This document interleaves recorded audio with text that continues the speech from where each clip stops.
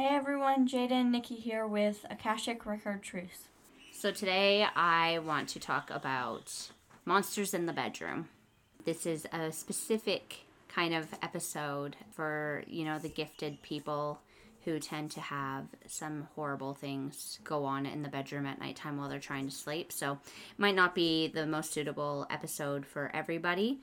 But if you tend to find that your sleep is disturbed by, it could just be nightmares, but more so the things that you hear or see while you believe you're awake, that other people can't see, and bad energy in your room in general. So for me, I've had issues with my sleep since I was a kid, long before I knew that I had gifts and that I was a light worker. It's only been over the last, few years that I've really started to understand the things that happened to me, and that I actually started talking to other light workers that have experienced things or heard experiences like mine, that I started to understand what has happened to me.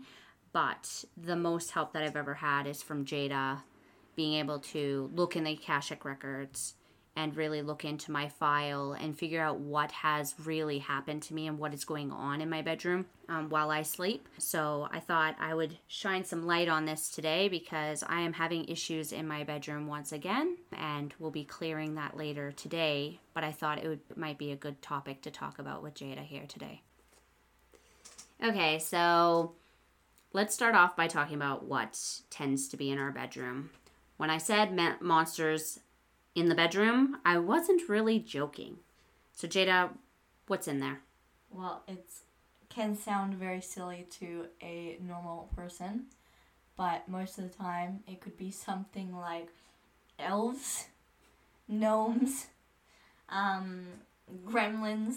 So, so as silly as it sounds, when a child comes to you and says, "I think there might be a monster in my bedroom," that might not be as big as a joke as you think. Yeah, so there are elementals. For those of you who don't know what elementals are, they are your gnomes, your elves, all those fairy tale characters that we think are make-believe are actually not make-believe. They stem from original stories from the beginning of time. Fairies, for instance, had a huge part in humans' lives long ago. Well, all of them, gnomes, elves, all of them are meant to take care of the earth. They're in charge of nature. Some of them, unfortunately, take on dark energy, which is the elemental part of them. So let's talk about the elves, because most people, make-believe-wise, think that elves come from Santa Claus. And unfortunately, that's not the case. Elves are actually not very nice.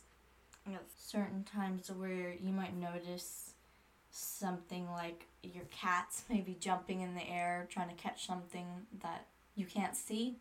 A lot of people would laugh at that and just think, "Oh, that's funny. He must be chasing a shadow or something." Exactly. And no, they're not.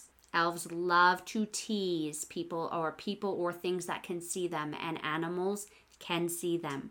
So elves are really bad for being naughty and not very nice. So the other time you will see elves come up, or you might hear about them, is from kids. They'll say that someone whispered something, or they might say a fairy or an elf whispered something into their ear that was naughty and told them to do something. They might not actually be lying to you. There are many times when elves are welcomed into a home unknowingly, or especially from children. Children will allow fairies into the house. Elves are fairies that have basically gone bad. Gone rogue. Back on what I was saying, children tend to welcome fairies into the home, and they might think that they've let in a good fairy, but it turns out that they've allowed an elf into the home. And in this case, they can do a lot of damage. And because nobody believes in them, you don't really know what's going on. And a lot of the time, that might not be the case. It might be more that a child's let in a good fairy, and a lot of the time, elves will attach onto good fairies and tease them. So when a child is letting a fairy in, there might be an elf attached to that fairy. So they do end up in the house, and when they are hard to remove, or they can be hard to remove. I've had to remove quite a few in my time. They don't like to listen, so you have to be very stern with them. Yeah, essentially, Jada, they whisper in your ear, tell you naughty things, they make you feel insecure. Would you say elves tend to stick to children? Bad things tend to be children, yes. I would say more gnomes and things. Gremlins, actually, more whispering. Yes, they're more adult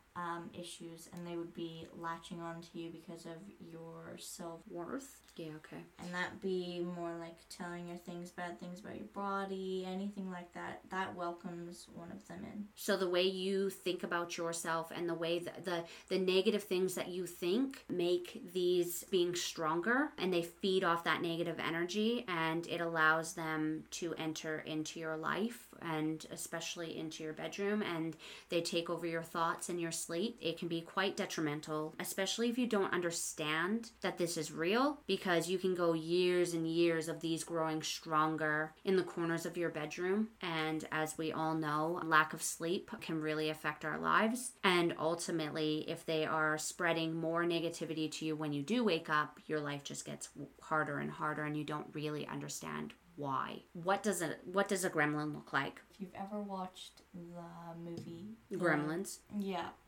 basically. Gremlins, not the furry one. This isn't this isn't a furry friend. This is like, they kind of look like what you would expect a demon to look like. Gross body, scaly looking, like reddish purple, pointy ears, really like skinny, like scrawny and long, and yeah, just really gross. And they could be on the body. Like, they can sit on you. You can feel the weight of them at times. They're very possessive, and they can make you feel things that you don't want to feel. Can you explain gnomes a little bit? Yes. I've never really experienced a gnome. I really wanted to just say that. Okay, so a lot of the time, people would think of a gnome as a cute thing in their garden. You would think of something cute on your garden or on your front porch or something like that.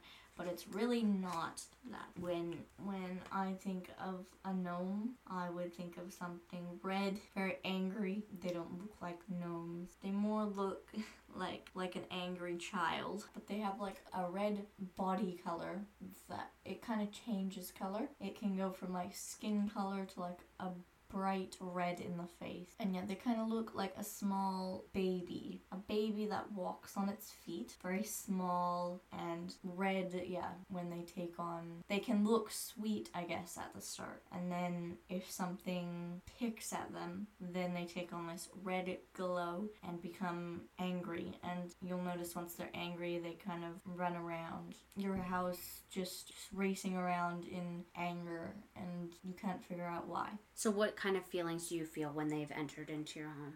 For a normal person, I think it would be feeling like chaos? It's more trying to figure out what they want, and you can't figure that out. It's not trespassing, it's not any of those. It's more figuring out what they want. So it's kind of reminds me of the way they look like a child. Sometimes when you have a small baby, you can't figure out what they want, and that stresses you out. That's what the gnomes sort of remind me of.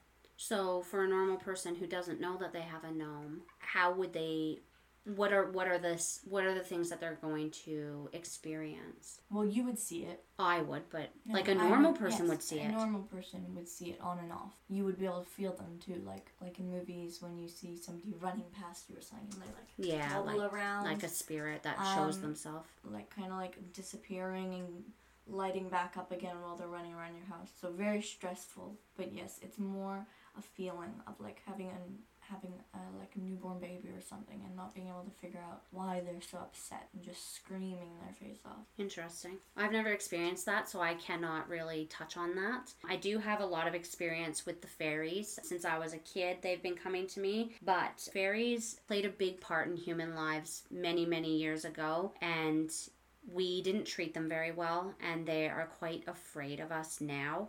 So they shapeshift into the things we fear most.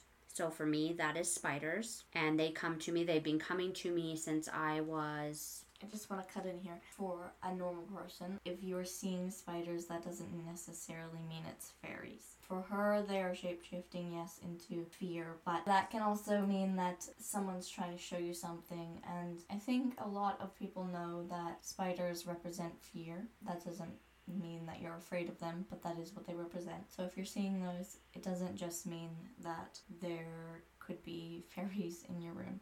If you're seeing something that you're afraid of, say you're afraid of a snake or something, like a snake doesn't really represent something. So would a fairy shapeshift into a snake if you're afraid of a snake? Yeah. If you're afraid of anything, really.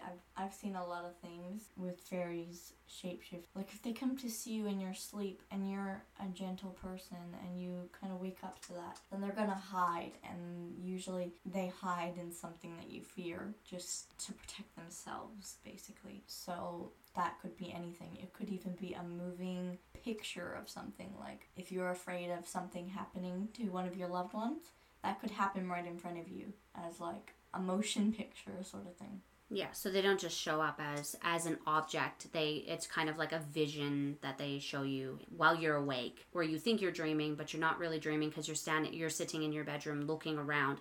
For me, what I was getting at before is they come to me in spiders, or they would write messages in what looked like blood on the walls, and I would get them all the time, and I couldn't understand what was happening to me because for me, I was awake. I would touch the walls. I could feel the blood or the red paint or whatever it was on the walls. And I was dead set that was what was happening to me. I was awake, conscious, and I couldn't understand. And I would tell someone else and they wouldn't see anything. That's how they've come to me over the years. I understand that they do that because they're afraid of me knowing that they're there. I have since then essentially introduced myself to them at nighttime because I know what they are now. In order to pull myself out of that, I will talk to them and say, I know who you are. Please show yourself. I won't harm you. And they will shapeshift back to a fairy. One has come physically into my hand and I've been able to communicate with them and get out of that situation of it being extremely terrifying and scary for me. Yeah, for like anybody that's playing around with it, please don't do that. If you are gonna harm them or do something to them for science or whatever reason it might be, please don't, because that ruins it for everybody that would like to see that. And that really does hurt the fairies, because you telling them, I'm not gonna hurt you or anything like that, and then doing that to them, that could be extremely traumatic. Like, just imagine that for yourself, being lied to about someone not gonna hurt you. So please don't play with our information. Before we move on, fairies for kids. Fairies are so important for children. They are not there to harm them. They keep them, keep that childish spirit for them. They bring in whimsical... whimsical imagination. Yes. And they love them. You'd be so surprised how many kids have actually interact with fairies on a regular basis and have never mentioned it to you before. Yeah, and You'll also notice that with a child, fairies will show themselves a lot easier than to an adult because... No one believes a child when they talk about the fairies. Yes, and they know that a child probably won't hurt them. One thing that I have learned about the gnomes, though, is when we put gnomes in our garden, that doesn't mean that you are inviting bad beings into your garden. Jada, do you want to elaborate on that a little bit? So, with that... If you put a gnome in your garden, fairies will still come to your garden and take care of your garden, so you aren't inviting a bad gnome into your home. Okay, so moving on to shadows. Shadows are freaking scary, man. I've had them.